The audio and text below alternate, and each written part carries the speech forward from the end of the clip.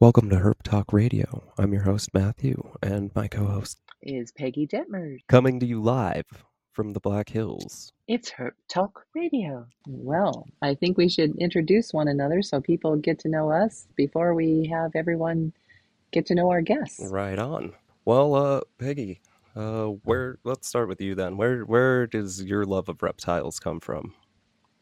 Well, I grew up quite the tomboy with nothing but brothers and boy cousins, and we were always down by the river seeing what we could find, and I was collecting frogs and snakes and turtles and tadpoles and about everything else. And had lots of tanks and jars in my room, and I then gradually moved to turtles by themselves, and they've just kept me interested my entire life. Awesome. What are you currently doing with turtles over there then? Well, I've got several as pets, and then one fateful day, Joel and I were out photographing. I had dropped him off at one part of the lake, and he was really interested in getting the eagles and the ospreys. And I thought I had seen a dead turtle beside the road, so I went back to investigate. And sure enough, um, it was a dead female, and eggs were spilling out. And I collected the eggs that were unbroken, and found. I thought, well, they've been on this blacktop. It's July. Who knows if they'll hatch? I hatched them out, and lo and behold, 50% of the 10 intact eggs were clown. The hypomelanistic um, color variation, which it wowed me. I never had seen one personally. And the other five in the clutch were normal phenotype colored painted turtles. And all of a sudden, besides just having two tanks of pet turtles, I wanted to look into what did I have here. So I started contacting the broader turtle world, went from pet to, okay, I want to investigate this.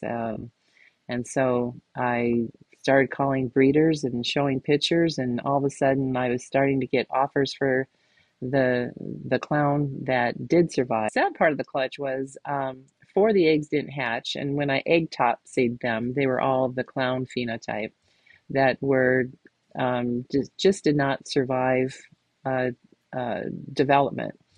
And I was told by a lot of these breeders that were educating me on this gene that in a lot of the species where clown shows up, sometimes the clowns can be genetically weak.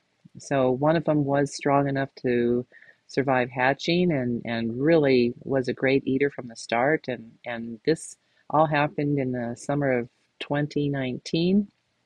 And so I've really delved into, the breeding aspects of what breeders are doing with the hypomelanistic, what the breeders call the clown or pastel gene, and that's what really is. So I went from four pet turtles to now, I've got seven that are in my permanent care, but then in rescuing this road catch, they are people in the community are bringing me other turtles that or their eggs that they've rescued off the road for me to hatch, grow out, and it I didn't want to overstock myself with turtles, so I called Game and Fish and said as long as I raise these turtles, keep them quarantined, can I let them go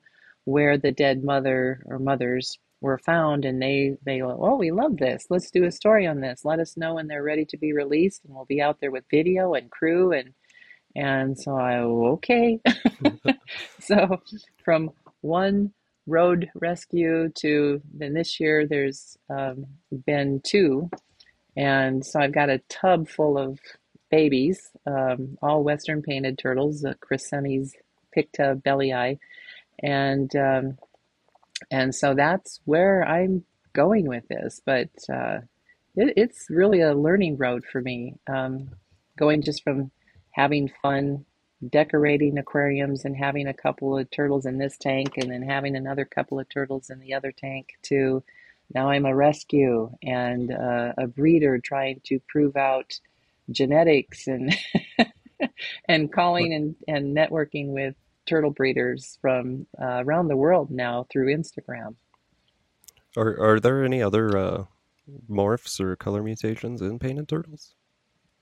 I just found out that besides this hypomelanistic trait, there is also what's called a reticulated trait, and it's they're saying they're normally or usually finding this in the male Western, or I should say, the Western painted, the male painted turtles of all the four subspecies of painted turtles, and they tend to have this really intricate um, map-like melanism crossing over the normal yellow and orange mapping that you'll find on the top of their carapace. And so I really for the last few days been exploring that to see what this looked like. Did I have any turtles unknowing to me that had this trait?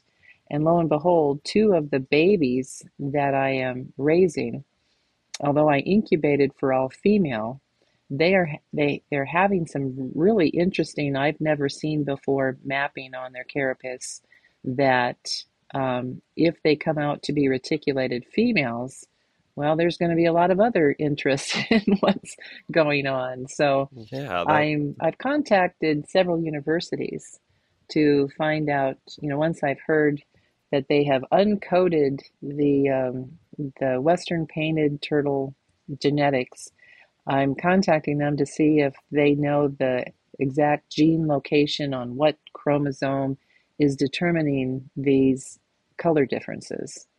that's And so awesome. far, they said they haven't really concentrated on the color genetics just yet. That would probably be in the wildlife department. Most of the Western painted genetics are being studied by biology departments to study the cryogenic possibilities of what's going on with painted turtles that they can withstand, um, freezing temperatures that don't rupture their cells, as and apply that to human health concerns. So we're still kind of out in the cold right now as breeders, as far as the exact chromosome gene sites of what's going on in the turtle world. Yeah, it's not quite as contested or researched as the ball python market is.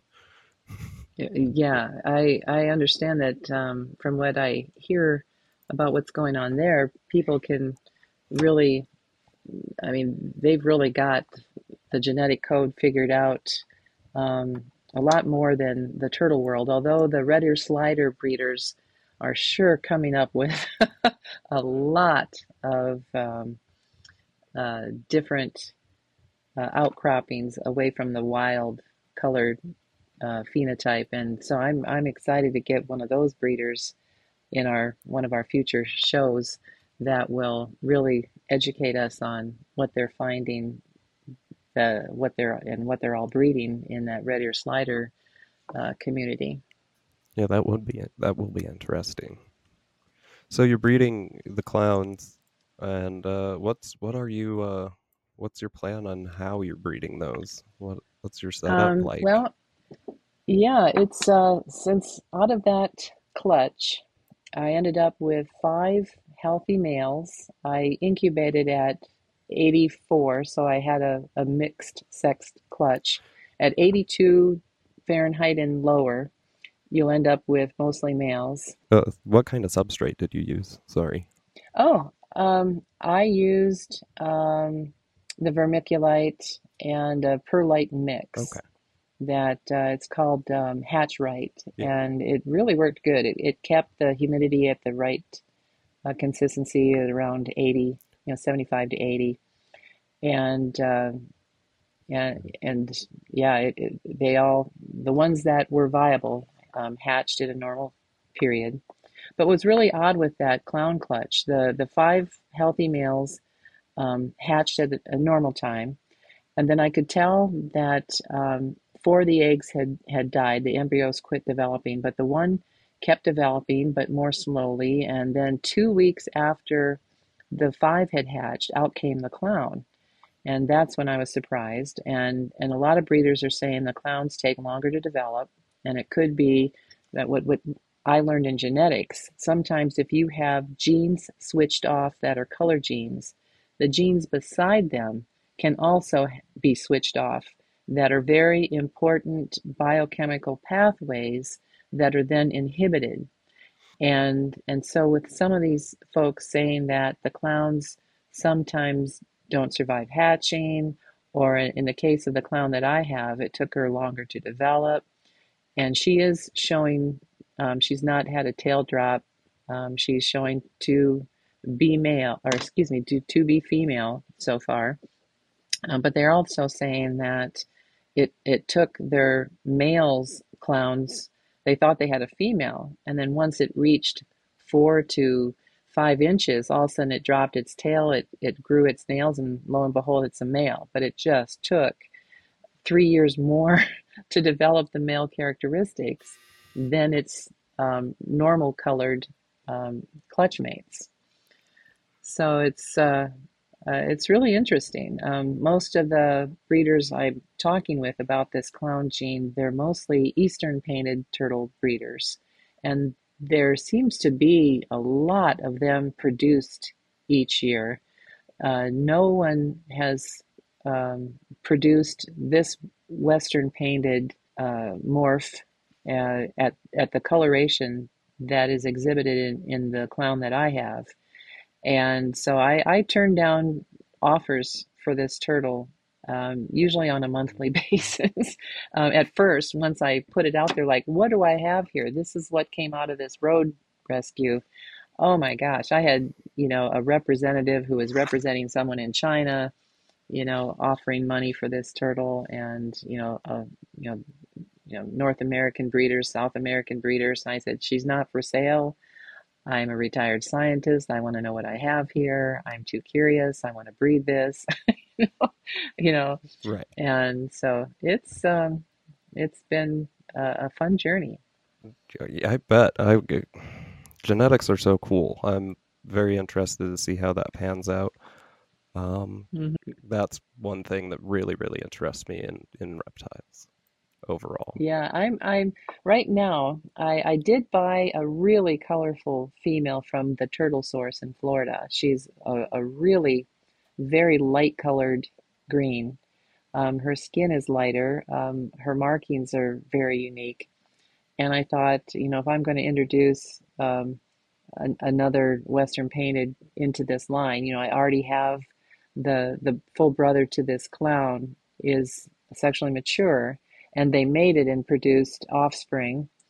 And then if I take those offspring, which may contain this clown gene, and breed it, and I incubated for females, and then breed these females back to their sire, I could get this gene to pop up while I'm waiting for my clown, which is growing slower than any of its siblings. Once it matures, whether to male or female, I have yet to know so far. I'll just say, she stays a female, and I'll breed her to her brother.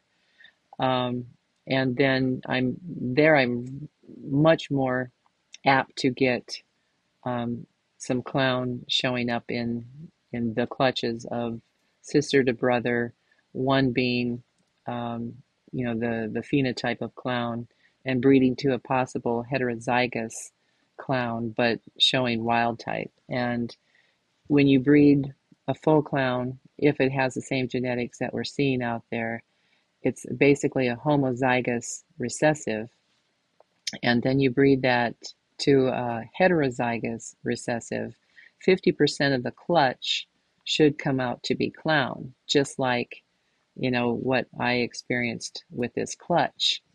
But since the mother that I found was of wild type coloration, she produced 50% clown clutch. That means that there's a clown male in that water body that I found her near. So I have permission. I talked to Game and Fish about this. Since I've now become such a volunteer in rescuing these turtles, and then also volunteering to move turtles within Custer State Park from one drying pond to a more permanent water body. They said I can place turtle traps out there, and then as I census the turtles that I'm catching in the water bodies in Custer State Park, I'll photograph, I'll record, I'll measure, I'll release. If I do come across a clown, they've granted me a scientific collector's permit that I could keep this clown and then see if that clown will produce more clowns. Um, and so that I'm really excited to find out. So as I sit there and wait for those basking turtle traps to fill up, I'll be doing some plein air painting on the on the shore, because also as an artist I enjoy oil painting besides sculpting. And so I'll be hitting two birds with one stone. Maybe we should hit on that a little bit of what you do. You're a artist and a sculptor outside of Yes, reptiles. So yeah, and I can't believe I haven't sculpted a turtle yet, but I do have. I want to do a basking turtle in what they call the Superman pose. Just really enjoying that sunlight with its legs all extended, its head up in the air, and that constant Western painted turtle smile on its face, and have it up on a really nice um, chunk of wood, and I'll sculpt the turtle out of wax, and then I'll mold the wax and the wood together and have that as a tabletop sculpture. So that I'm looking forward to doing when I can get back out in my studio in the summer. It's a little hard right now to keep the studio warm at this time of year. But then with the oil paintings, I do um, mostly wildlife and some landscape, but I had been juried into the International Wildlife Art Shows as a painter and a sculptor. Back in the 80s and 90s, I showed with the best wildlife sculptors in the world: John Seary Lester, Robert Bateman, Nancy Glazier. I mean, the list of who's who in wildlife art. After only having been sculpting for 3 years, it was. So I was, boy, and if you were juried into the shows, you could also take the seminars from these famous artists. And so I've learned more in one seminar with with Robert Bateman than I think a whole 4 year college education could have given me in painting wildlife. it, I mean, what he is just a phenomenal instructor. How to capture the characteristic of the pose, the majesty, what poses you photograph that you just throw away. Because, like we were talking, Joel and I, today about you don't want to paint a flagpole eagle. It looks like, there's an eagle sitting in a tree. You want him, is he about to take flight? Is he calling to eagles across the valley? Is he flying in a very wonderful pose that has a lot of vertical appeal on the canvas? I mean, there's so much into painting, the cool and warm light, and yeah, I mean, it was all wrapped up in that seminar. It was just wonderful. that's awesome. So Yeah. you are a conservation biologist by degree too, as well, right? Yes, Yeah. yes. I graduated from SDSU at Brookings with two bachelors of science, one in wildlife and fisheries sciences, and then the other in general biology.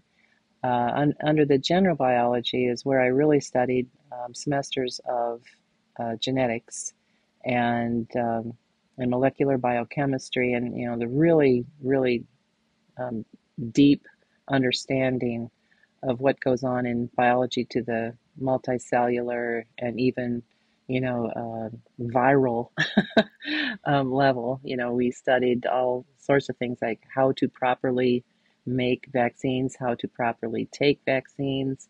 All that came in handy so much, especially with this pandemic.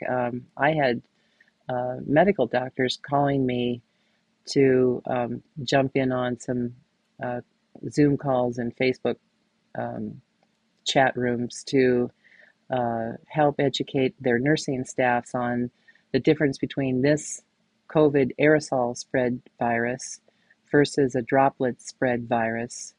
And, so it was really interesting to find out that we wildlife biologists learned more in virology and epidemiology than nurses do, unless the nurse is being specifically trained to work in epidemiology wings of hospitals and such.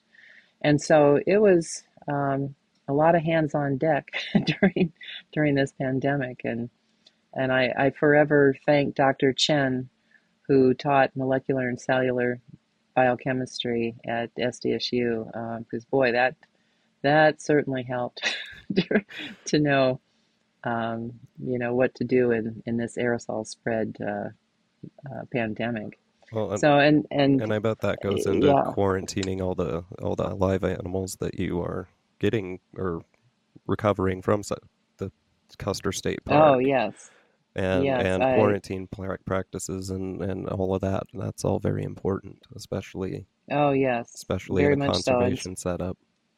yeah, just recently I took in an infected box turtle who had a specific bacterium that destroyed his eyes, and we pulled him through, but he will be blind for the rest of his life.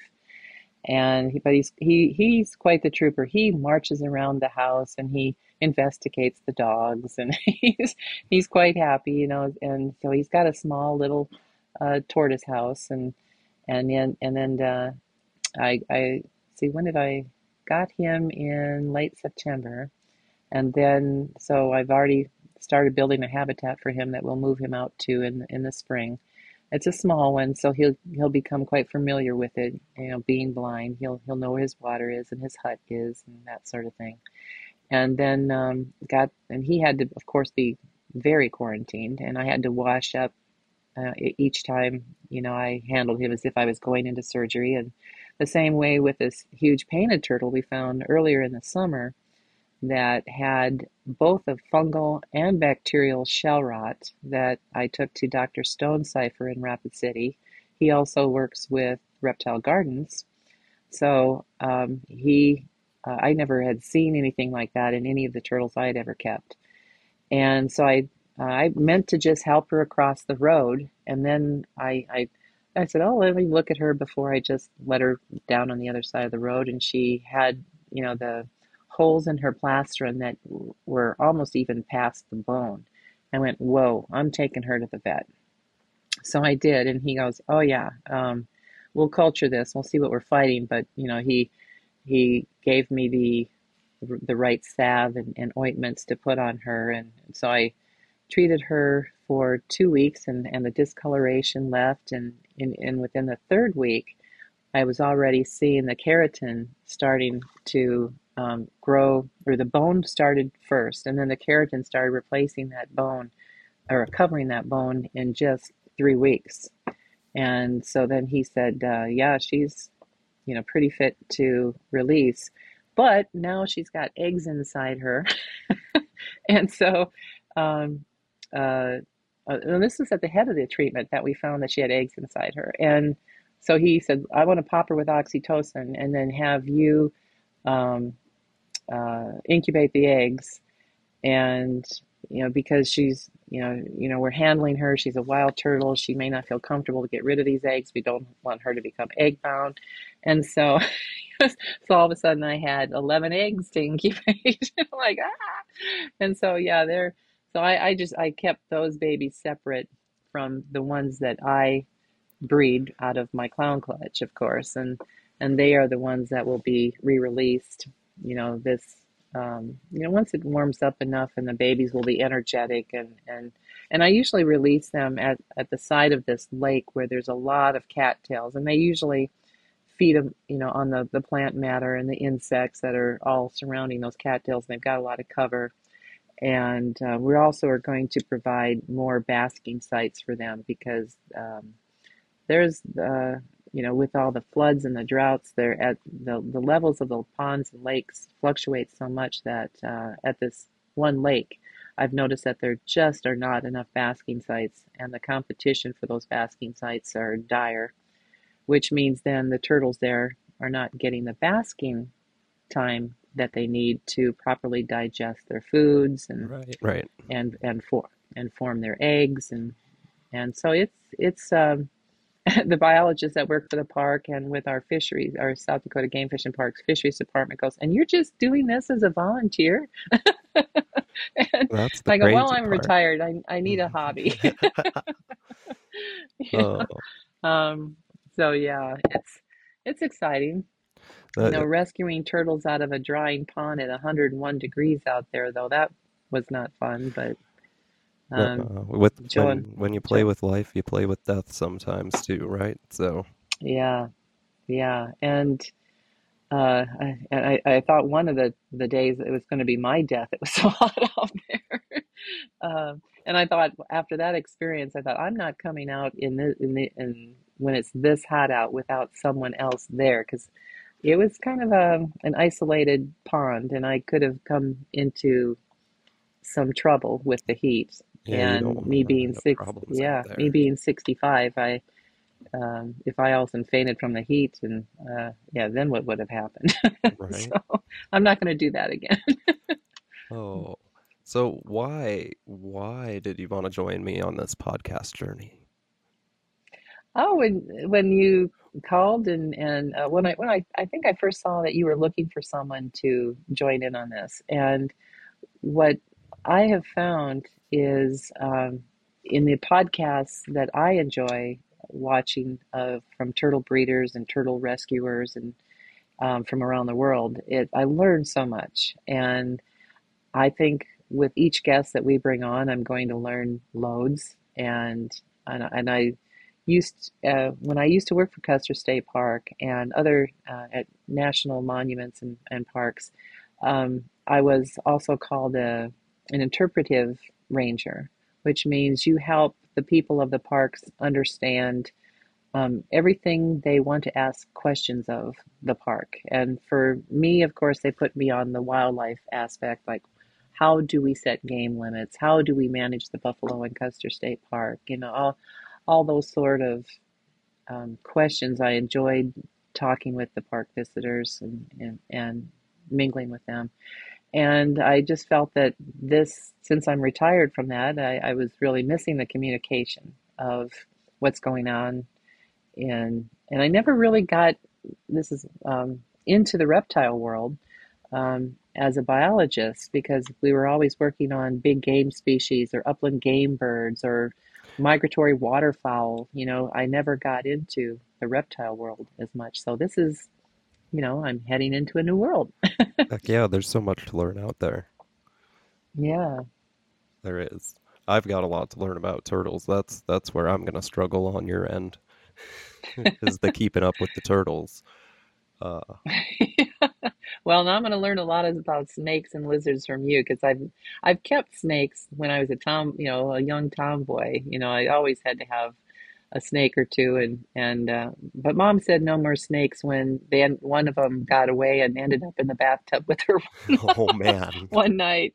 All of a sudden, I heard screaming, and I was looking for my big garter snake and couldn't find it, and all of a sudden, I heard screaming coming from the bathroom, and my snake found my mother in the tub and joined her. And that kind of put an end to my snake keeping for a while. Oh, that's awesome. What do you want to achieve then? You said learning, and you covered a little bit of the that end, but what else would you like to get out of the podcast? Oh, it's I guess sharing information. As I learn from my networking with breeders worldwide, I've become now a member of the Turtle Survival Alliance, the TSA. It's a worldwide organization that goes into convincing people like me who have a knowledge of turtle keeping to help start assurance colonies of threatened or endangered species because they can't seem to be able to keep a steady population in the wild because they're poached at such a heavy level that they just can't keep a viable breeding population. So right now, a lot of the species, the only viable breeding populations are at zoos and at these private keepers um, compounds that are breeding terrapins and tortoises and about every aquatic and land dwelling species out there. And I was shocked to find, in this new exploration of mine that the western painted turtle, you wouldn't think, is becoming rare and threatened in certain areas, especially up in the provinces in Canada. And I think it's going to start happening here for as many of the ponds that I had seen drying up just here in Black Hills, and how many turtles were moving to find water and were killed on the roads. And that's exactly how it's been happening up in Canada. The, the amount of droughts that we're more frequently having now are drying up a lot of what's called the prairie potholes. And so a lot of these ponds and marshes are drying up, and I think, lo and behold, one of the most common species in North America is now actually becoming rare and threatened. Um, here in our in our state, I think it's going to happen shortly if these ponds keep drying up, and they're being drained too, which we're trying to stop that from happening. And then you also said that there's red-eared sliders out there too. So, and those are non-native Oh, species. yes. So that's another, they're fighting for resources, you know. Yes, yeah. Red ear sliders can get 16 inches long, and the standard Western painted, it's usually about at full maturity, 9 to 10 inches, and so they outcompete. They lay much larger clutches. They are bullies when basking, and so they outcompete in basking sites. They outbreed the Western painted turtle, and I saw. Um, uh, Joel's father. Joel is my partner, and his father's, like Joel, is quite the wildlife photographer, and he captured a picture of a red ear slider at Canyon Lake. I saw, when I was walking my dogs at the little pond in Hill City near their information center, a red ear slider there, and so it's one of the things that they granted me my scientific collector's permit was to, if I see a red ear slider, to put that basking trap out there and try to catch it. And then if I can't find someone who would want to take it on as a pet, or put it in their backyard pond that it couldn't escape their yard, then we either have to euthanize it according to Game and Fish, or there I know we'll have to cross that bridge when we come to it. But it's, we know we have to get rid of that invasive species. And it was photographed in April, and I don't know if anyone would release a turtle that early in the season. So it may have overwintered, even though it's a southern species. Yeah. It may have overwintered here in the Black Hills, which is really concerning that it can survive. I'll be excited to hear if you catch any in your turtle traps this coming season. Yeah, yeah, it'll be fun because I'm sure I'll catch our native species along with any invasives. And the natives, I just photograph them from the top and bottom. I measure them. I check to see, I palpate their flank to see if they are, carrying eggs. And of course, you're not going to be able to count them, but you can palpate them to see if they're gravid, and then release them. And so it's kind of a fun little census that we can do. It's not going to be extensive because, I am a sculptor, and right now I'm bidding a project that will be taking up a lot of my time. I'll be renting a warm garage from one of my neighbors who helped me sculpt another, or I was sculpted one of my other larger projects in their garage. And so it's someone wants a large white buffalo in bronze from me, and so I'll be doing the clay work. Um, that's really extensive time, but I'll still have time for the podcast. That's good. My hands need a rest, and so that'll be fun with that project. That'll allow me to buy a number of turtle traps and maybe even hire an assistant to, That would to be help me go helpful. around to rescue and to yeah, I talked to my accountant. I said, I think I might have to turn this into a 501(c)(3) so I can hire an assistant to go out there with me when it's really, really hot because I don't dare do that by myself again. Yeah, That no, was, I wouldn't. yeah, I bet you if you asked, I would come, because I yeah. want to go herping this summer. So Oh, excellent. that sounds really fun. Yeah. We should try to maybe do something like that this summer. Go herping, and Oh, for sure. Then you are on the top of my list. if we have a local guest who wants to come along and enjoy that too, that would be fun. Get a Oh, couple yeah. of people and go see what we can find. I'd like to find like Great. some red-bellied snakes, Yeah. Black Hills That red-bellied would be, snakes. Those would be cool. You know, oh, yeah. the milk snakes here look really cool too, and I've never caught one of those. So that would be, Oh, yeah, nice. that would be Yeah, super yeah, we fun to go found out and try to catch stuff while we're catching turtles and traps. yeah. And we saw a king snake that's not supposed to be here. In We took pictures of it. It was sadly run over in one of the roads in Wind Cave. We took pictures of it and reported it to the National Herpetology, report, and took its GPS of where precisely we found it. So all those kind of things that we do, and we don't intend to be out herping, but we come across them. Yeah, no, like that's you got to be out there to find them. Yeah, That's the yeah, key. yeah. So when do we get to start talking about you, Matthew? Well, let's let's get on the podcast first. What as a whole, what do you think the Oh, mission is? You know, like I I do want to achieve more of a learning environment and have that that long mm-hmm, term. It's always there if you need that information, and mm-hmm. that's kind of what I want to provide. All sorts of Okay. information, from beginner stuff to all the way up to all the genetics on your clown projects, which half of Mm-hmm, the audience probably won't even be able to understand. You know, uh, once you get dive deep into that, you know how at mm-hmm, some point you start losing. You know, so I want to get get deep like that as well as include mm-hmm, beginners and be open to the new keeper, because I don't think there's mm-hmm. too much in the podcast variety that wants to try to cater to them, because it is about those deep dives.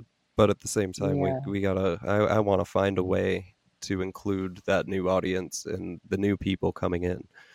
You know, Mm-hmm. I want that's very important. Yeah, I agree. It's I just know that I think the more people learn and appreciate reptiles, the more help those reptiles will get at a time when we really, really need to be concerned about their populations, and make it a fun thing. Like I am having fun rescuing and documenting turtles. It And That's what it yeah, is. It should be fun. yeah. It's a hobby that's meant to be enjoyed, and if you're not having fun with it, then you probably shouldn't Hmm. be in it. And So that is what yeah. And I think I think our podcast can really reach people that's like, well, gee, I want to hop in, on your rescues, and I want to, it'll just be more of a chance to network with like-minded folk. right, that is exactly that is one big reason why I want to do this too. It's the networking, the talking. You know, it's like an outlet. You can come in here once a week, which our show will be once a week, uh, Hmm. and check it out and learn something new. Yeah, and people, they'll have ways of contacting us like, oh, I just found one. How do I house this? And, what do you do for that? And what's the best tank heater you've found for your aquariums that the turtles don't break? And, Right. all sorts of things like that that we can answer for folk. And we can learn too that, well, maybe there is a better light that gives me both UVA and UVB. And, I mean, I just learned one of the particulars of why you want UVA as much as you want UVB. And most reptile keepers right now think they only need the UVB. But I learned from a breeder, oh no, to get the proper shedding, you need both. And it's true. Since and he recommended a particular bulb, and ever since then, I'm getting rid of that retained scoot problem of, that turtles usually get if, you winter them indoors. And just had a wonderful shed off my southern painted turtle that I've had for years. And I think she shed off 3 years of retained scoots last night. Holy And cow.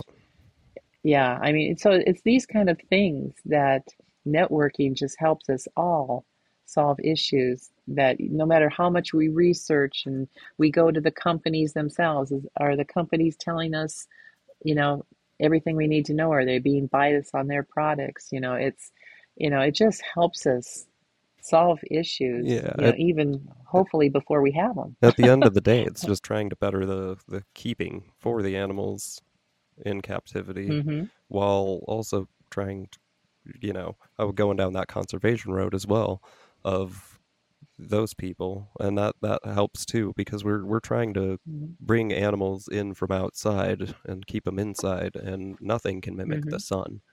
There's Yes. no light that humans can make at this point in time anyway that can mimic the sun. So Right. it's real. And We're it's all just a guessing game, and no one's gonna. There's never gonna be 100% right way because again, up here in South Dakota where we're at, it's yeah, dry. You know, yeah. we Uh-huh. versus if you go down to Tennessee or something, it's a totally different environment, and you're gonna have to do a totally different way of keeping. But Mm-hmm. it's all that information is relative because instead of talking specifics with animals, we're talking gradients. We're talking, you Mm-hmm. know, like Yes. this is an ideal area, but it might not work because you might be too dry, and Yeah. Yeah. And so. then how do you create a more humid environment, for your animals? Mhm. And I follow one podcast and YouTube channel. He's all about, he started making habitats just for himself, Serpa Design. And all Yep, of a I watch him sudden, too. zoos and rescues and, have him come in and make habitats for them. And regardless of where they live, I learned so much and enjoy, he's made outdoor ponds, he makes indoor pallet, aquariums, Yeah, terrariums, I'm really into and him too. yeah, He does a good job. yeah, yeah. I'm Oh, anxious to see his new reptile room in the new house they moved to. right, It's like, right. boy, I'm subbed and waiting yeah, same. every time it comes out. I got notifications on for him. You're 100%. Yeah, yeah, Oh, right, yeah. and that He's an artiste when it he comes to he really is. habitats. I He mean, it's really just, is. yeah, yeah, it's fun, and hopefully we could get him on the podcast and and That would on be really how cool. he started, and yeah, it's fun. Um, yeah, Well, I'm just yeah, when when uh when should people tune into the show? Wednesdays probably. Think is yeah, what we it's a decided on, right? For now. yeah a nice midweek break, Yeah, and that way we're not going to interrupt their weekends when they should be enjoying their reptiles right. Or, or listen while helping you're us cleaning your rescue. reptiles. Yeah, yeah, Heck yeah. yeah. And where are they all going to find us? We're gonna be on YouTube, Patreon. If you want to support the show, you can go to patreon.com and support the show for as little as $1 a month. all that helps produce this and make our quality even better. Also, any podcast app, Apple Podcasts, Google Podcasts, Spotify, all of them will have our show. Excellent. It'll be fun. Right on. That's the show. Yeah. It's my turn. Yes, I need to hear about your life. Like when and how did you get started with reptiles? Well, when I was a kid, I had a best friend whose aunt had like a garter snake den in her backyard. So we'd always go over Ooh. to her house and catch garter snakes and that sort of thing. Well, my friend passed away when we were 10, actually. So Mm. so I've kind of just kept on keeping on with that. He would have, oh man, this dude would have crocodiles in his house if he was alive, I swear. Uh, I would too if I Oh, had enough space, but um, it started there, and then that happened, and I kind of got out of herping a little bit because that'll kill a vibe. And oh, you know, I always wanted a snake after that. My mom always kept saying no, no, no, no, no, no, no, no. So she said when you're 18, actually. Uh, mm. she forgot the words move out though. so so for Christmas, I got her a Kenyan sand boa one year. Um, Oh, yeah, she wasn't too thrilled about her new snake. Um, but I was, and I had that snake for a very, very long time. And then some life stuff happened. I acquired more snakes and lizards in that time. I've had Woma pythons, leopard geckos, bull snakes, ball pythons, corn snakes. I bred the mm. leopard geckos. I had success with them one year. Uh, Mm. and I just realized lizards aren't quite for me. I don't like bugs. Oh, So yeah, I don't like bugs. So I oh. tend to stay away from lizards now. Um, then I had some life stuff happen and got out of the hobby for about 3, 4 years, and now I'm just starting Mm-hmm. back up. I've got a couple of bull snakes now, and a couple of ball pythons, and then a eastern yellow-bellied racer. Oh. Yeah. So now are you So finding that you have a limit to your reptile keeping? I mean, do you have, is it going to be determined by your time or your space? at this point in time, it's my space availability. Um, Mm-hmm. I do breed rodents too, and I'm working on maybe trying to start selling those in the local area. So Mm-hmm. I do have baby rats right now, and I'm Mm-hmm. very excited about that. But I have enough time on my hands for more. I Mm-hmm. just don't have space. It's more got kids and other stuff going on Yeah, with the that space. would If be a I biggie. if I had a room that I could keep everything in, it'd be a little different. I'd probably have a lot more, but I do not have a room. I've got little nooks and crannies here and there to place stuff. Mm. Yeah, well, your kids are going to enjoy growing up with, dad that lets them play with all those animals. Oh man, my house is a zoo, and I love it. I love it. I need Yeah, more.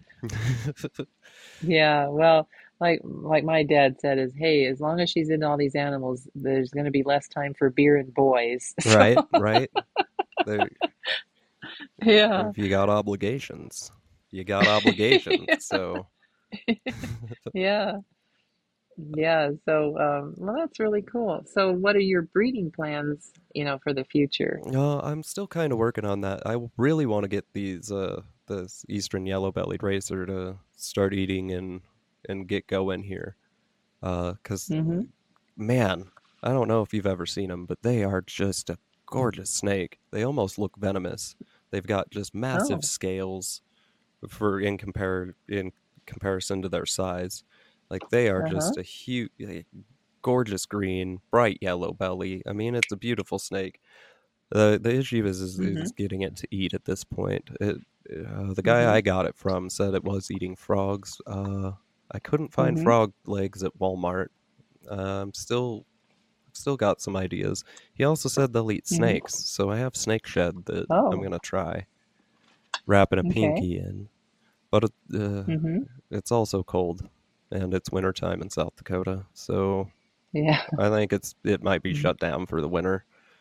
And no, Oh. you know, I don't know. I don't Mm-hmm. know where that snake's going. The ball python's breeding project is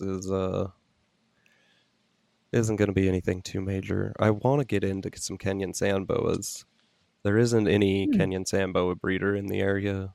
There's people doing Hmm. ball pythons around. There's people doing hognose snakes. Mm-hmm. Just not Kenyan sand boas, and I think they're great for someone who doesn't ever want to see their reptile.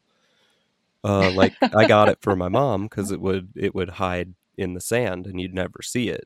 So Oh that's the wow. point, right? Like if you need a secretive snake that you're never gonna see, Oh. it'll just be burrowed in the Mm. ground and you'll never know where it's at. Which is Oh which my. is a nice thing at some points in time, you know? Huh. I prefer the ones that really curl around and just like to investigate their habitat and And you know that they're that's where I'm at. That's why this eastern this racer that I have is my favorite snake at this point in time that I have because it's always out and exploring and it's always mm-hmm. moving when it's Mm-hmm. warm anyway. Uh, like Yeah. it's very active in the daytime, and that's pretty cool. Mm-hmm. Have you So had any snakes get out of their enclosures yeah, and join and you I've in the not bed in found the them. winter? No, not in my bed. I've never found them again though. I Oh. have I have never found them again. And Oh. I'm sure other people who have had like baby corn snakes or baby hognose snakes that are smaller than a pencil. Like Mm-hmm.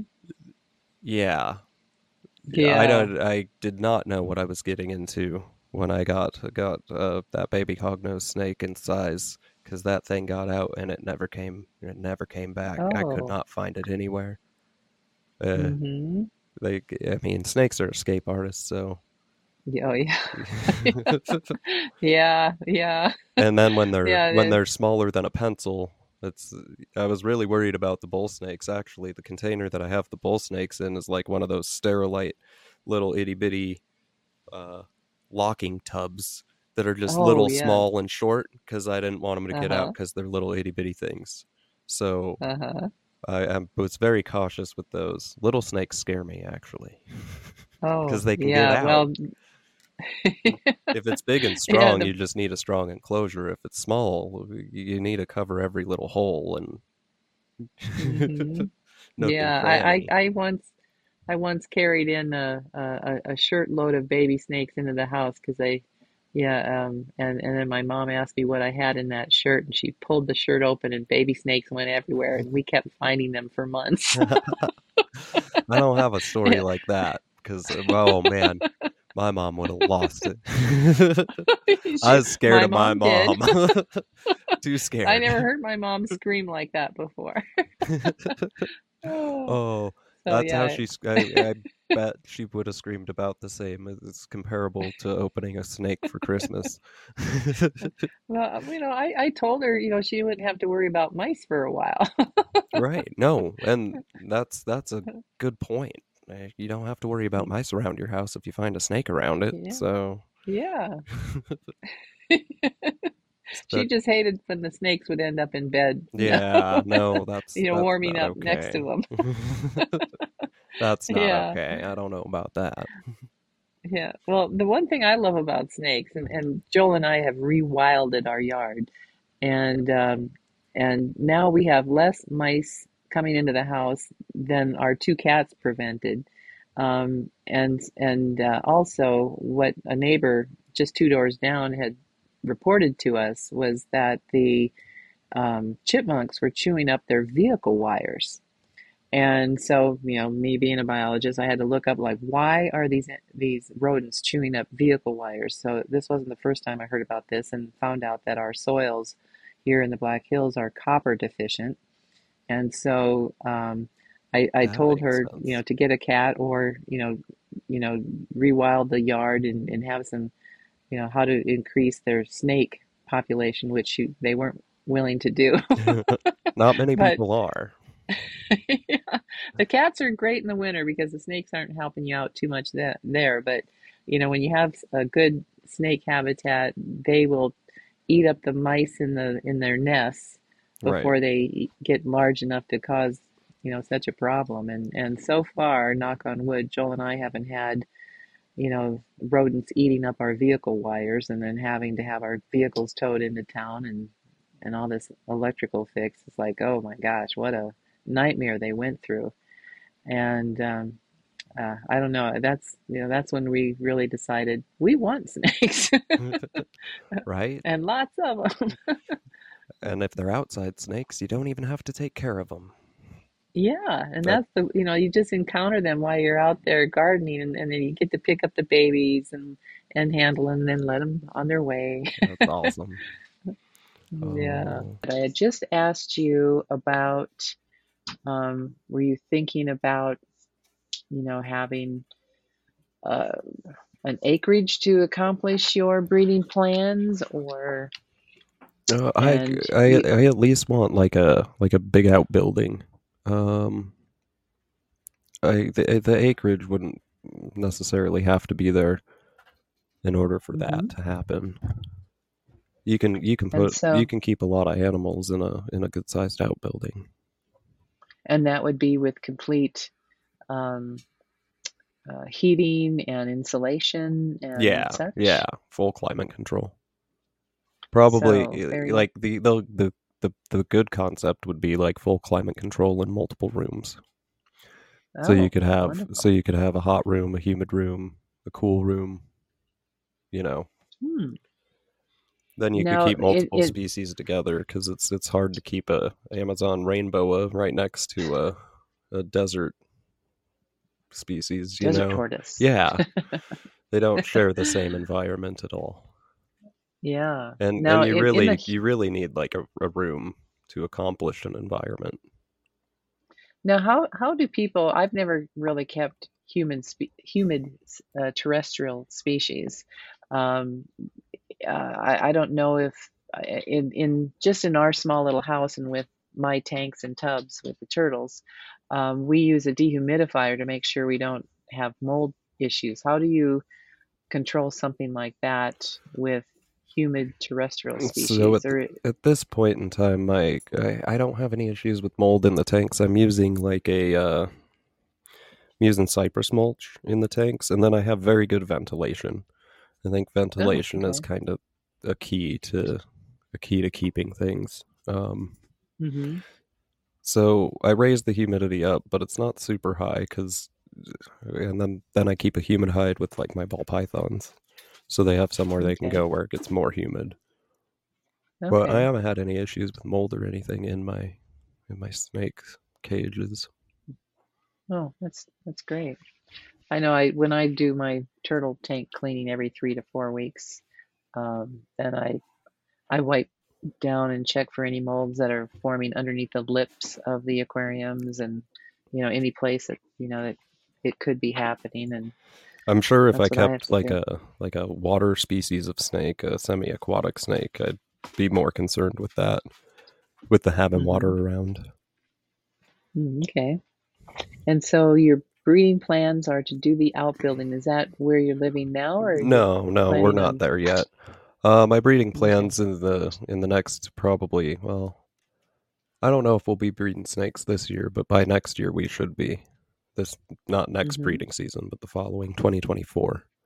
All Oh, my baby okay. snakes will be old enough to maybe try for something.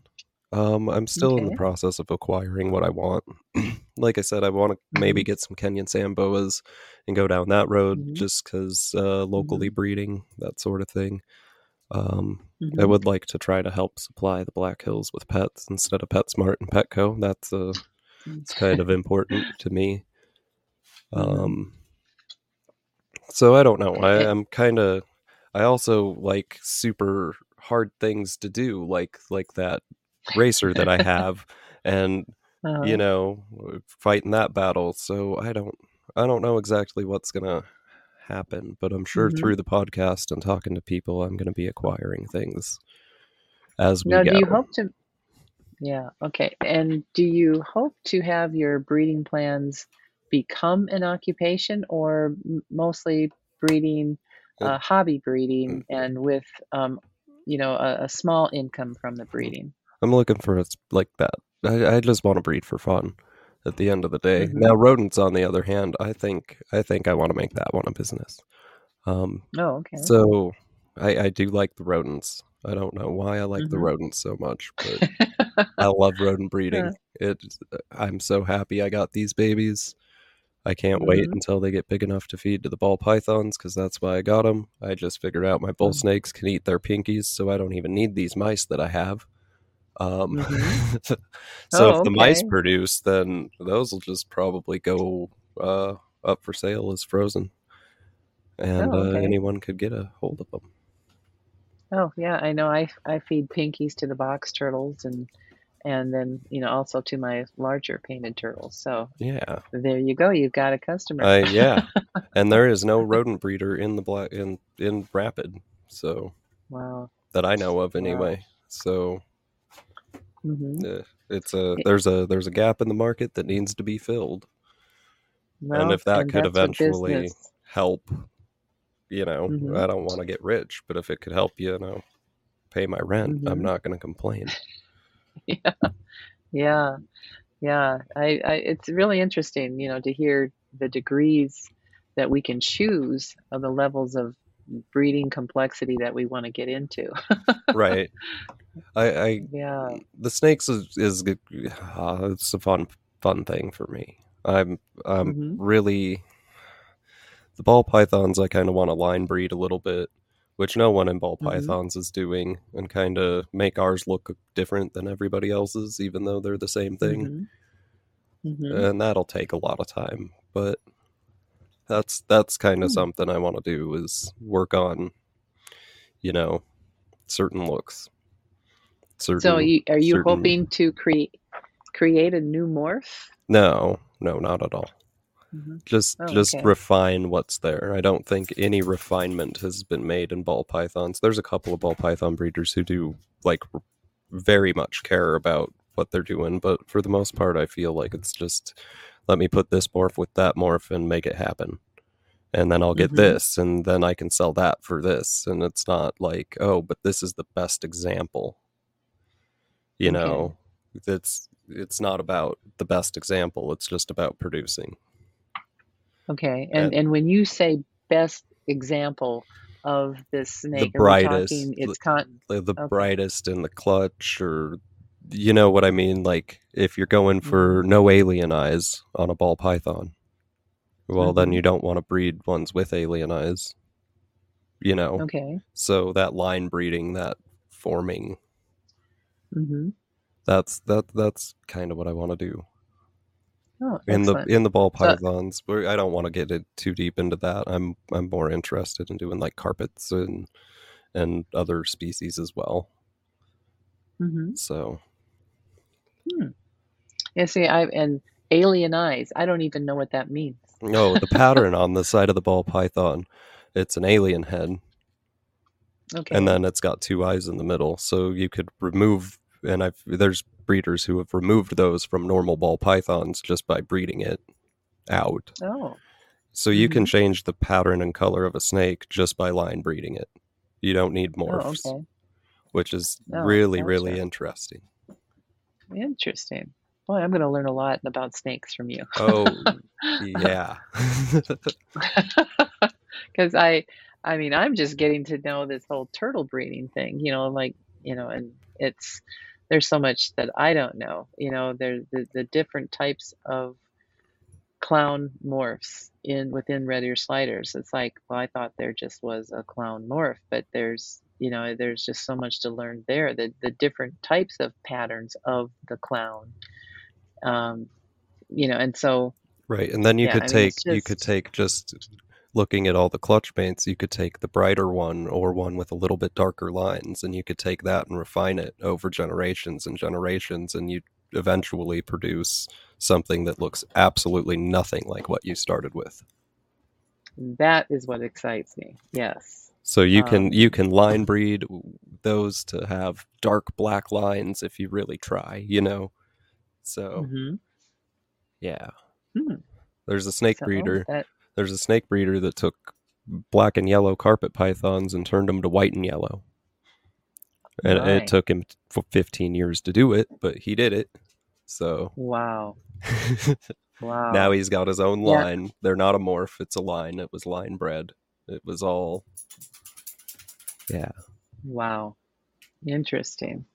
Yeah, because I'm just picturing some of these clown red ear sliders that some on their carapace looks like they have peacock markings, these Ooh, circular peacock markings that are just with these bold oranges and yellows and blacks, and then others that are more, I guess they call them reticulated, where it's all these fine lines of bright oranges and yellows and contrasting with some browns and blacks. And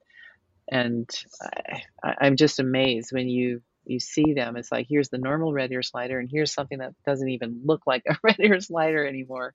It's just the color pattern is just. I mean, there's not even any stripes in the skins. There's more like uh, bold patches that are reds and oranges. I mean, it's amazing. Like the green is gone. It's just um, that, and that's I know awesome. when yeah, I'd love to see, when I do Google, I like I put in morph clown turtle, up comes a bunch of morph or clown snakes, and then I get lost in in looking at all those wild colors, and it's like I wonder which snake is deemed most desired. I don't know anything of that. Uh, yeah, I don't understand how that works either. Do you Because just go to like maybe a market and then you well, find out? there's a place called Morph Market which you can get on, and they sell like every breeder of everything: turtles, lizards, importers. Mm-hmm, They're all on there, so mm-hmm, you can see what's for sale. But mm-hmm, it's what's hot and new, and that changes year to year, and that changes with like what's hot on YouTube. What are the YouTube people doing? You know, so mm-hmm. once or like one girl posted one picture on Instagram about on her white lip python, and now white lip pythons are $800. Oh wow, No one wanted them, but now you can't even find them. So wow. And how many people is there a census of here's the amount of people who are ball python owners and breeders? I mean, is there such a census like that? I don't know. I think that that's just the biggest area at this point. Like Hmm. most snakes that are produced are ball pythons. Hmm. I Okay. think we're starting to go back to corn snakes. Mm-hmm. The shift is going back to corn snakes, but corn snakes were cool in the '90s, and then they lost it because of the ball python craze, and now I think corn snakes are kind of coming back a little Well, bit. they sure are easier to keep. They're They're so less much picky eaters, smaller. from what I understand. They're about the same length. Yeah. One's just fatter, Oh, and okay. one's more active during the day. One's nocturnal. One's Mm-hmm. a pet rock. One's not. So, Yeah. Yeah. uh, Oh, that's huh. And so you're gonna stay with the balls uh, and instead of I have the the balls for corns. the kids, and Uh-huh. I have Pitcherophis bull snakes. So I Mm-hmm. have thought about venturing into corn snakes. I just don't know what I'd want to do. And I've tried corn snakes before, but it was Mm-hmm. that baby never wanted to eat. It was terrible. Mm. It was hard, and I don't want to go through that. And I haven't had any Yeah. issues with ball pythons, but ball pythons can be picky eaters too. Maybe I just got a bad corn snake. Mm. You know, No, like when you're when your snakes don't eat, do you what we do with turtles is like, okay, I'm bumping the his water temperature up to 86, and boy, within, usually about 2 or 3 days, they are eating like piranhas. Yeah, I've heard of bumping up heat, and then a lot of times it's more food item related. Because Mm, like Terry at Reptile Gardens, his approach to keeping, especially in Reptile Gardens, is everything is 80 degrees. That's it. mm-hmm, That's what they get. They get 80 mm, degrees ambient temperature, mm-hmm, and that's how it is. So when you look at that's how you can keep that way, mm-hmm, does it come down to a food item with the snake, or is it the time of year, or a storm coming in, or yeah. there's so many other factors that you can't control. Now, do they get a basking some site that is some warmer? some and then well how I keep, I have like a rack set up in my closet, so I have Mm-hmm, it's hotter at the back, warmer or cooler at the front, and mm-hmm, I keep it about, oh, in the daytime. Now it's probably hitting 79 up there, ambient on the cool side. So the warm side's sitting at 85 to 90. okay, And that's kind of what I'm keeping at. okay. Yeah, Yeah. boy. I guess I, just, the recently having, the turtles in aquariums where it looks like I have this beautiful little pond that I can just gaze at and watch them frolic in the tank, and then I hear you keeping them in trays in the closet. I'm like, but That's but the only but space I have right now. And I do yeah. have my racers in an out in my living room and in a bigger setup and viewable. Hmm. But bill snakes are Hmm. babies, and they don't need to hiss at everything that walks by. The ball pythons are babies, and they don't need to be stressed out by everyone walking by and in the living room. Got three Hmm. kids in the house, so you know, Oh, yeah. like gotta Uh-huh. gotta mind what species I keep too, because it's not like I could get a boa or anything that's big, because I don't have the space to house something like that right now. Hmm. Hmm. Interesting. So your future look ahead, um, you're saying you're a year out to really want to get into I'm a what year you out would. from producing anything, Okay, okay. just because I don't have old enough animals, and I don't know even if I went and bought like a an old enough animal now if it would produce next season. This coming fall. I Mm-hmm. don't know if it would, because they're animals. They need a year to adjust most of the time. And then Mm-hmm. when you buy an adult animal, maybe that breeder's getting rid of it because it won't breed. So Ah, then, you're just stuck with something you don't know. interesting. you know, Yeah. you don't know why that guy's selling his why would you be selling your adult female? Mm-hmm. Now, are there breeders that have, five-star breeders that you can trust that, they say this, this female has produced X, Y, and Z, and you know, uh, you're getting a producing female. I think I think there's people you can trust, but that's all on your own accord. Like Mm-hmm. you gotta do your research. Most Mm-hmm. breeders are small time people, like just have one room in their house dedicated to whatever they're doing. So Mm-hmm. it's not like you're going to a big facility like Barcheck or anything. Mm-hmm. Would be something smaller. I see. So I know it's I'm more of in. that like small community type deal. Gotcha. Yeah, I think I know the turtle people are that way too. It seems that they really want to acquire the best breeding stock, and once they get this much more bolder female, they'll sell their female that had been their best, and I just know that with my morph clown, it'll be another year or two before she's big enough to lay eggs. Yeah. Um, and so it's like, oh. come on, what magic growth formula can I put you on that you will grow as good as your brother does?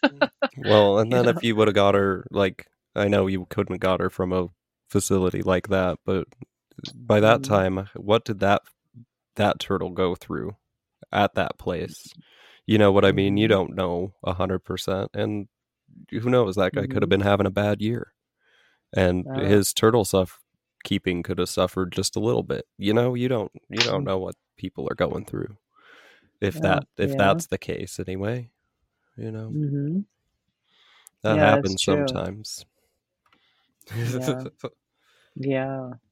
Well, I know that where I bought my my aquarium turtles instead of fish. I wanted a little pond, and I bought my aquarium turtles from the turtle source and from Florida. And I bought four turtles from them, and as fresh hatchlings, and well, they were well started. They didn't have an egg tooth, and they arrived with a very, very hearty appetite and completely healthy. And I've never had a problem with them. And And you got them you as know, so hatchlings, and yeah, yes. Hmm. not like proven females that they've been, you know, I Correct. don't know.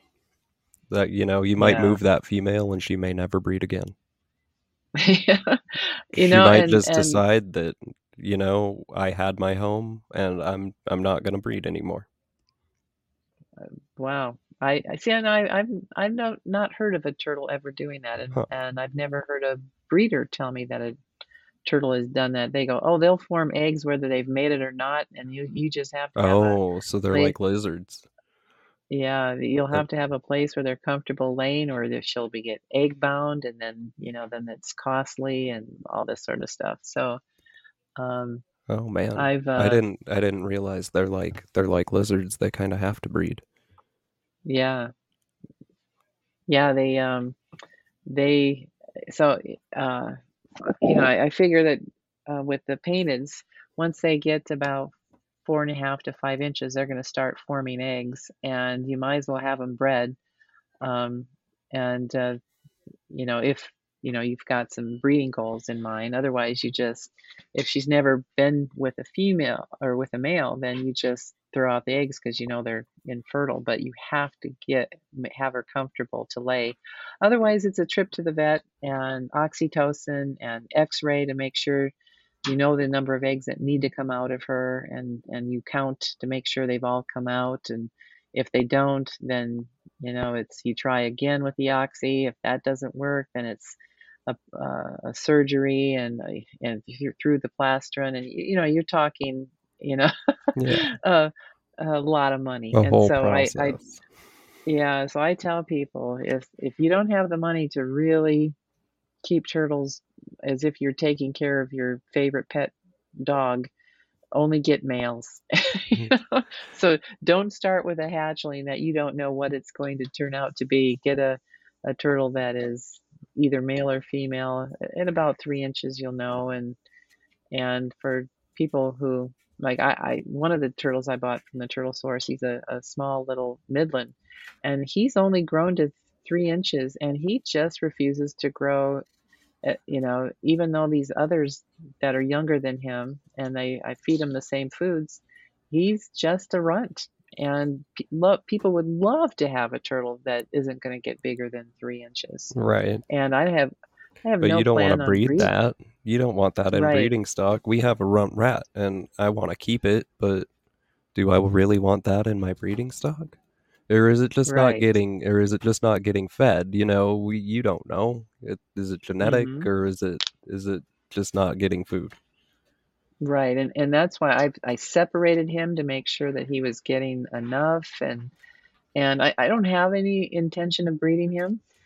He just is one of my decorative aquarium turtles, who and so I was contacted by a gal who has given me rescues. One that had I was getting metabolic bone disease because he was only being fed what was it, Lucky Charms. And so I pulled him through, and his shell wasn't too distorted, and now I've had him for 3 years, and his shell looks normal. But it's and I don't plan to breed him. either.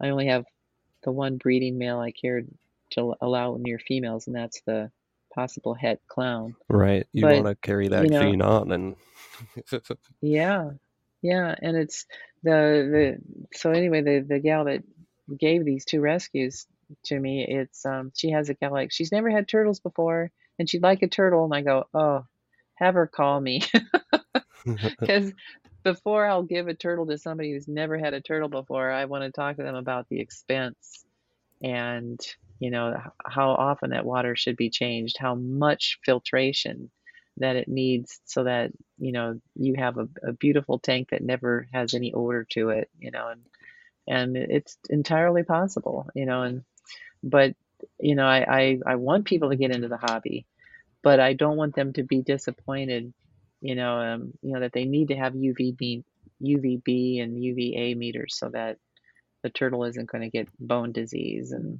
all this sort of thing. So, yeah. I mean, that's what I like about this podcast.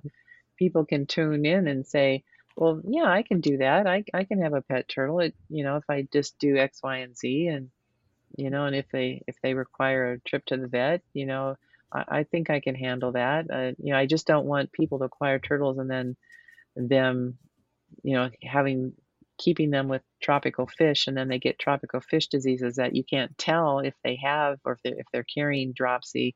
I don't want them to let this turtle go, even if it's a Western painted, Yeah, in but it in could, in the park. That'd be right, and then bad.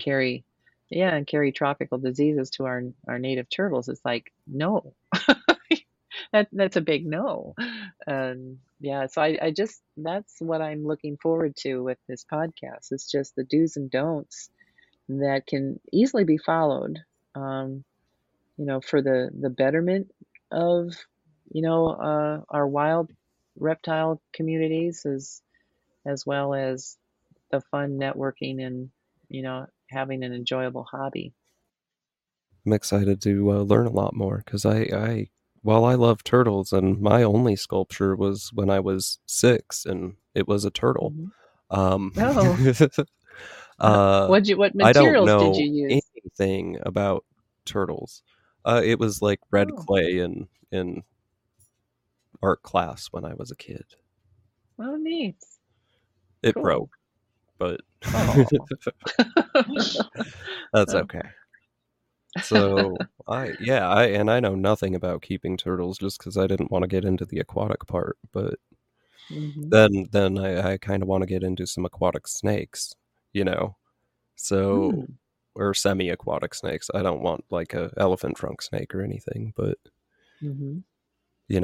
like a Mm. Brazilian rainbow boa or a yellow anaconda, or I don't want greens way too Mhm. big, but something Mhm. something that goes in the water. Mm, Yeah, well, that would be our local, garter snakes. Boy, on one of our favorite ponds that sadly dried up, and that Joel and I had rescued all the turtles out of, there were snakes galore always at that pond, swimming in it, catching the tadpoles, and You know, if I had more room, I would have included one of those snakes in with our turtles.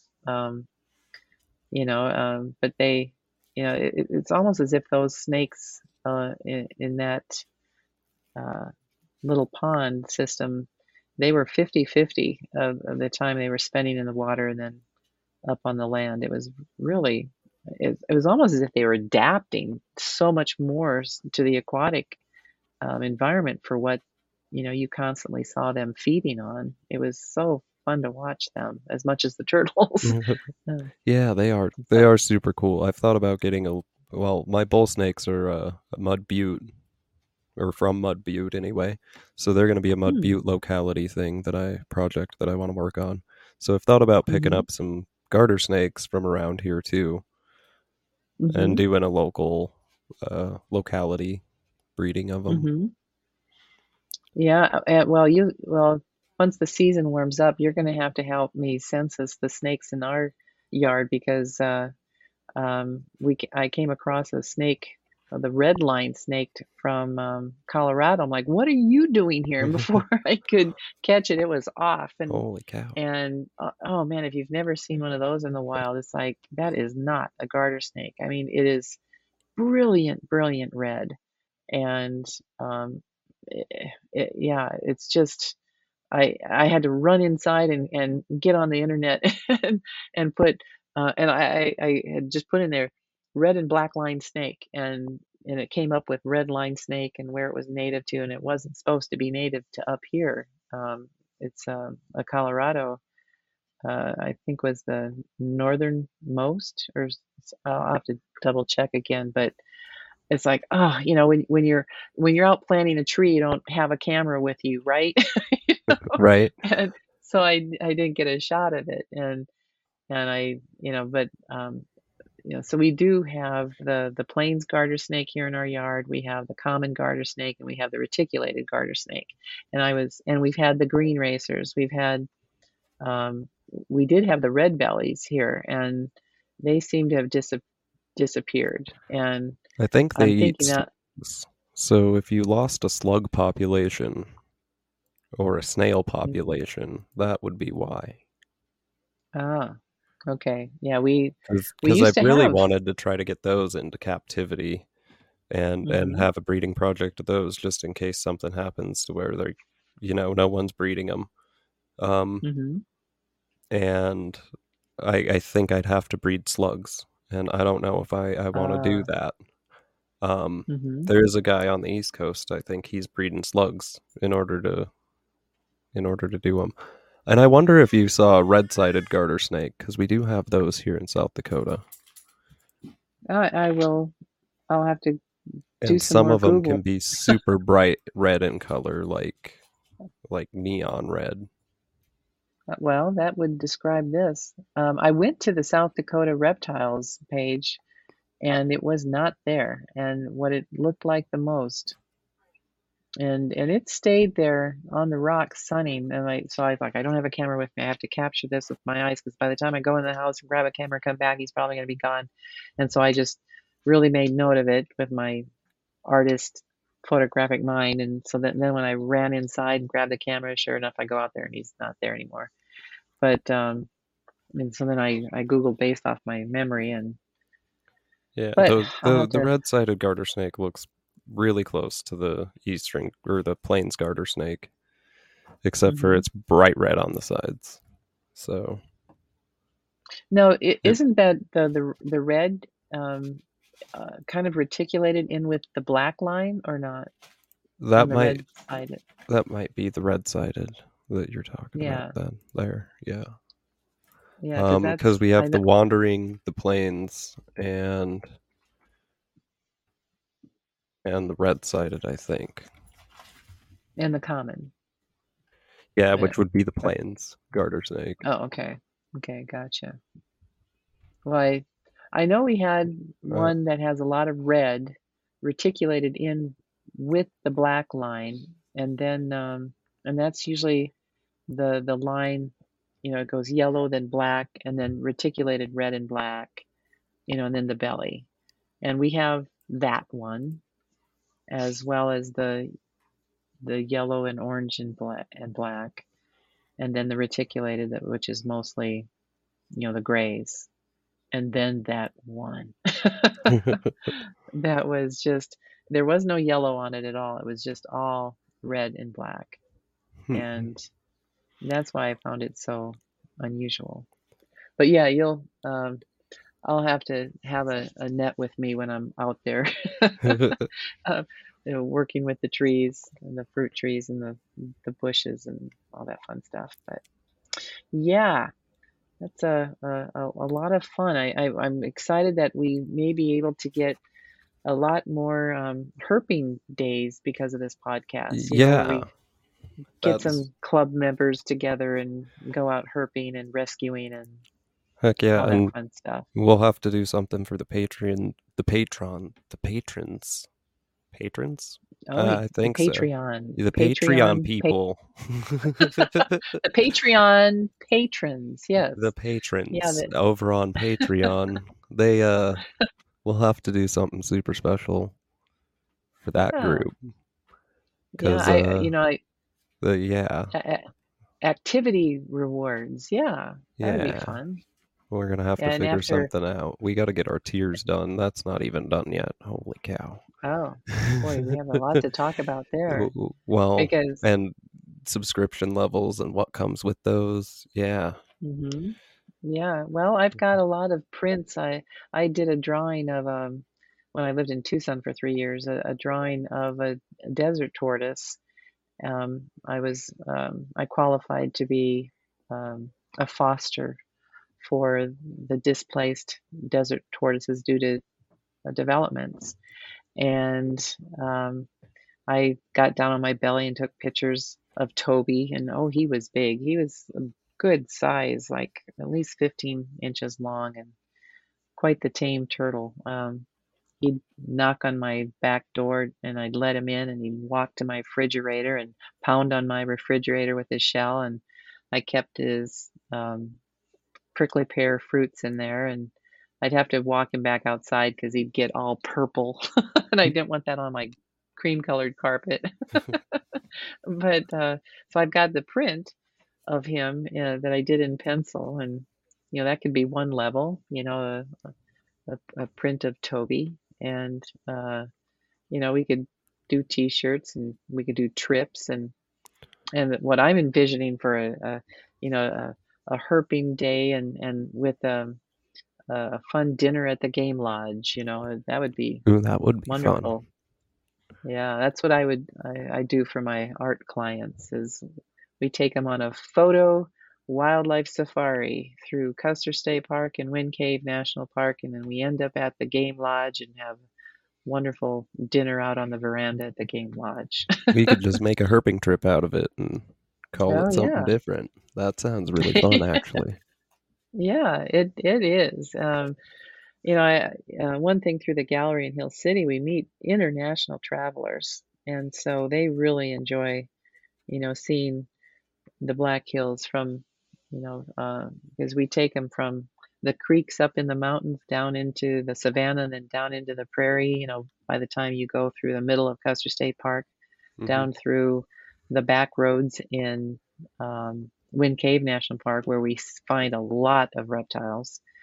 Um, so for our herping folk, I've got all kinds of turtle ponds and snake places we can go to. I haven't found any, I guess Joel and his mom had seen a lot of the horned lizard, Ooh, in parts of the Black Hills. That would be fun to that see would if, be. they're still there. Um, but I think you find more rattlesnakes when you're trying to find those horned Well, lizards. that sounds fun too. Yeah, Joel and I keep having to move them off the road so they don't get run over in Wind Cave National Park.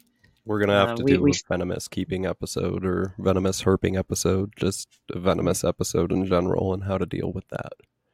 Yeah, because we don't have a snake pole, so Joel usually uses his tripod on extended mode. And so we stop, we see a snake, we see another car coming at us, and we stop the cars like, wait, let us move the snake off the road, and so they're tourists, and they like to take pictures of Joel moving the snake off the road with a camera tripod. This big rattler hanging off of his camera equipment. I bet it makes for a So good picture. yeah, it does. Oh, yeah. When we're there by ourselves and we don't have to rush it to allow the tourists to go by on the road, Joel will lay down on his belly, a safe distance from the snake, and then with his long, uh, big lens, and take some really good shots on, right at the snake's level. And we've got a number of those that we can make prints of for another level on our Patreon site. So. Yeah, it's we've got a lot of photographs that we've done from our herping our days out there. Well, I guess if anyone wants to know what happened, they can check out our Patreon Yeah, because I'm yeah, sure it'll be done. yeah. So um, Um, anything else you got? Uh, Boy, we could talk for hours about all sorts of things, but Oh, we where do we already start? have. Oh my, time flies when you're having fun. It does. It does. I am very excited to do this with you, and I think it's going to be some fun content and Yeah, very enjoyable to listen to. I hope. because I mean, I could go on and ask questions of your life and your experience with the critters that you're used to, and wait till we get guests on that. It's can we ask each other questions while we have our guest on for questions? Oh, that's fun. Because, yeah, because yeah, I think that I see that on some of the podcasts where they all start getting excited on one topic and you know Oh yeah, and so it's the best. they're all asking each other's Yeah, questions once they get in on something that they just all want to know about.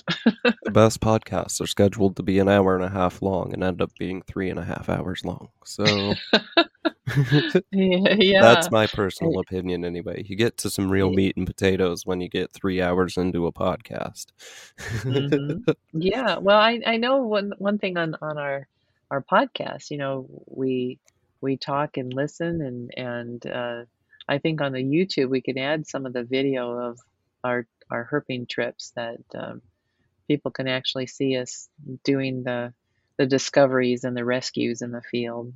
We can add that to our repertoire. Yeah, that'll be super fun too. So in closing, folks, we're going to really want to include you a lot too, and we'll have love to answer your questions on our live feed, and which we plan to set up too, and so there'll be a lot of interaction that we can all learn from one another and organize a lot of things for our wild reptile um, outings and all that we can do with our wonderful hobby.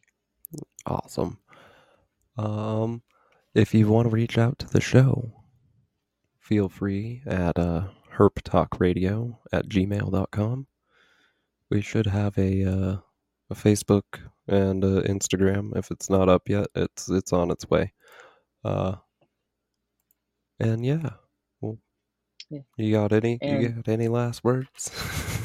I don't think so right now, but I'm just looking forward to meeting a lot of people out there and having fun with this wonderful herp world. Me too. I am excited to meet the people. That's what makes herpetoculture in a way. It's a small community of people. So, Hmm. Excellent. Well, we'll say good night then, or good day, or whenever you're listening to this, folks out there, and you'll be hearing from us shortly. And do we have a guest already lined up? yeah, we do, but I don't know if I want to talk about next week. At this point, you could tune in next week at on Wednesday at 5. That's that's when we'll be here. Excellent. So we'll see you all then.